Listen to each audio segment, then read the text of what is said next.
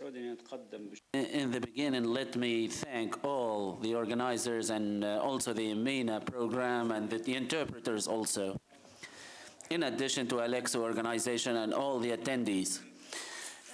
We are speaking about the MENA system for the recording of endangered sites and monuments. Our program, it's how to identify the importance and the needs of the sites using satellite technologies, like my colleague said, and we use Google Pro. And then how to transfer the information from Google Pro to MENA.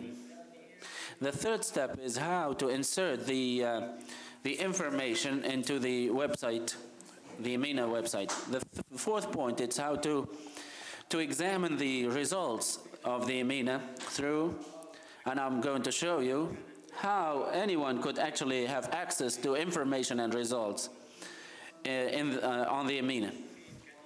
The fifth point is how you, as any user, could actually adjust and modify some of the data. And then we will have conclusion. So first of all, it's about identifying the place and on Google Earth through the Filisili, which is in the northwest of Libya, close to Libda, which is Leptis Major, and it is a Roman area. So, like my colleague said, it's how to identify the dimensions of this place. You can see in the picture that there is no urban invasion or presence. Also, when we speak about the east, the building of some tourist resorts, and this is one of the dangers, of course. And then, in order to know the place through the Google Earth, there are free access programs, number of programs and softwares that are free in order to know the place. But we use Google Earth Pro. This is the homepage of the MENA program website. We have the homepage, and you can see the maps. So trying to examine the different sites, it's through using the names or the dimensions in order to. So when we identify the dimensions of this villa screen, then we transfer it to the MENA system, and this is what we have in the MENA system. The next step is how to insert all the information related to this website. You have the 4 icons on the left. It's something that you can use in order to insert data about the site. We have also the resource summary, in which you can insert some of the entries about the site. Second step, you can also enter the name. The name, through this system, the name could be chosen by you. But there are also some cases that are ready by the MENA. And they have questions like the name, Filestrin, the etymology of the name, the origin of the name, if it is geographical, if it is known. So there are different icons to choose the right answer. Also, you can see the form of the site and some information related to the site. So MENA covers all the entries that you're thinking about the site, even the situation of the site. And then the third icon, it's the location, and then data about the location of the site. And here you could also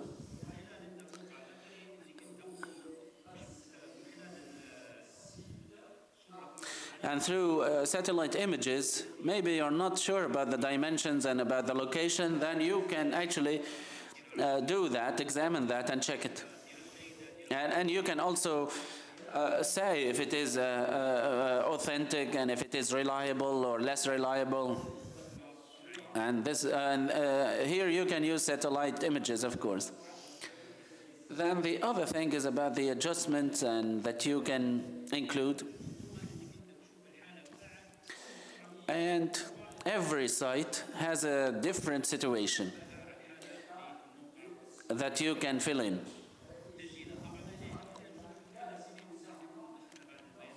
For Villa Serene, there are certain data that we inserted, and you can discover the problems and challenges and threats on Google Earth. And then the condition assessment. We actually assessed the condition as weak, and that the destruction is between 30% and 60% based on the reports. And here you can give the reasons why, behind these problems. We said, for example, seawater is the problem here. And here you can speak about the damages caused by the seawater. Like, for example, it led to the destruction of mosaics. So you can mention all these details about the condition. The fourth point, it's about the presentation of the results or findings. So there are certain sites that you can see and there are other sites that you cannot because it's being worked on. And so you can also look for sites according to the region in order to have an idea, general idea about the site. Also, the authorities which are related to the site could actually see the problems of this site and how they could intervene in order to solve the problems. So, and then on the left, you have the user could actually include or add other information. When you identify the place and you're not sure, then you can visit, after visiting the real site, then you can actually change certain data. This is the fifth point. And in conclusion, we can see that this system, the EMINA system, is very high quality.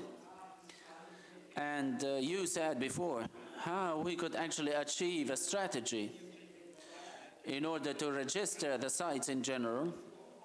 I believe that this system could actually cover this strategy.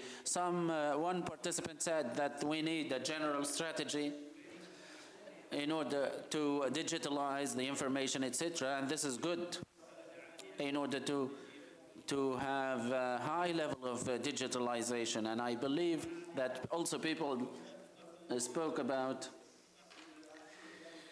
the urbanization plans. I believe that you can discover the sites after elaborating a report, and you communicate it to the Ministry of Planning and to inform them that there are archaeological sites, and you can do that in minutes, in a few minutes. You can identify the project and you have the number of sites that are going to be endangered, and you can actually use that report, and within a few minutes you can actually communicate that to the competent authority. The fourth point, it's to make people know about these sites, promoting these sites in the city or in the region or in the country. And this will actually create jobs for tourism, etc. So I believe that this is a comprehensive system, multidimensional. So here Professor Mustafa also probably spoke about how translation and terminology. So also we have a dictionary for the terminology used in this system.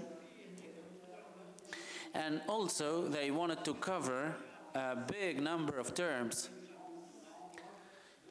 And then when you use the system, you can cover the condition through the data that are in the system.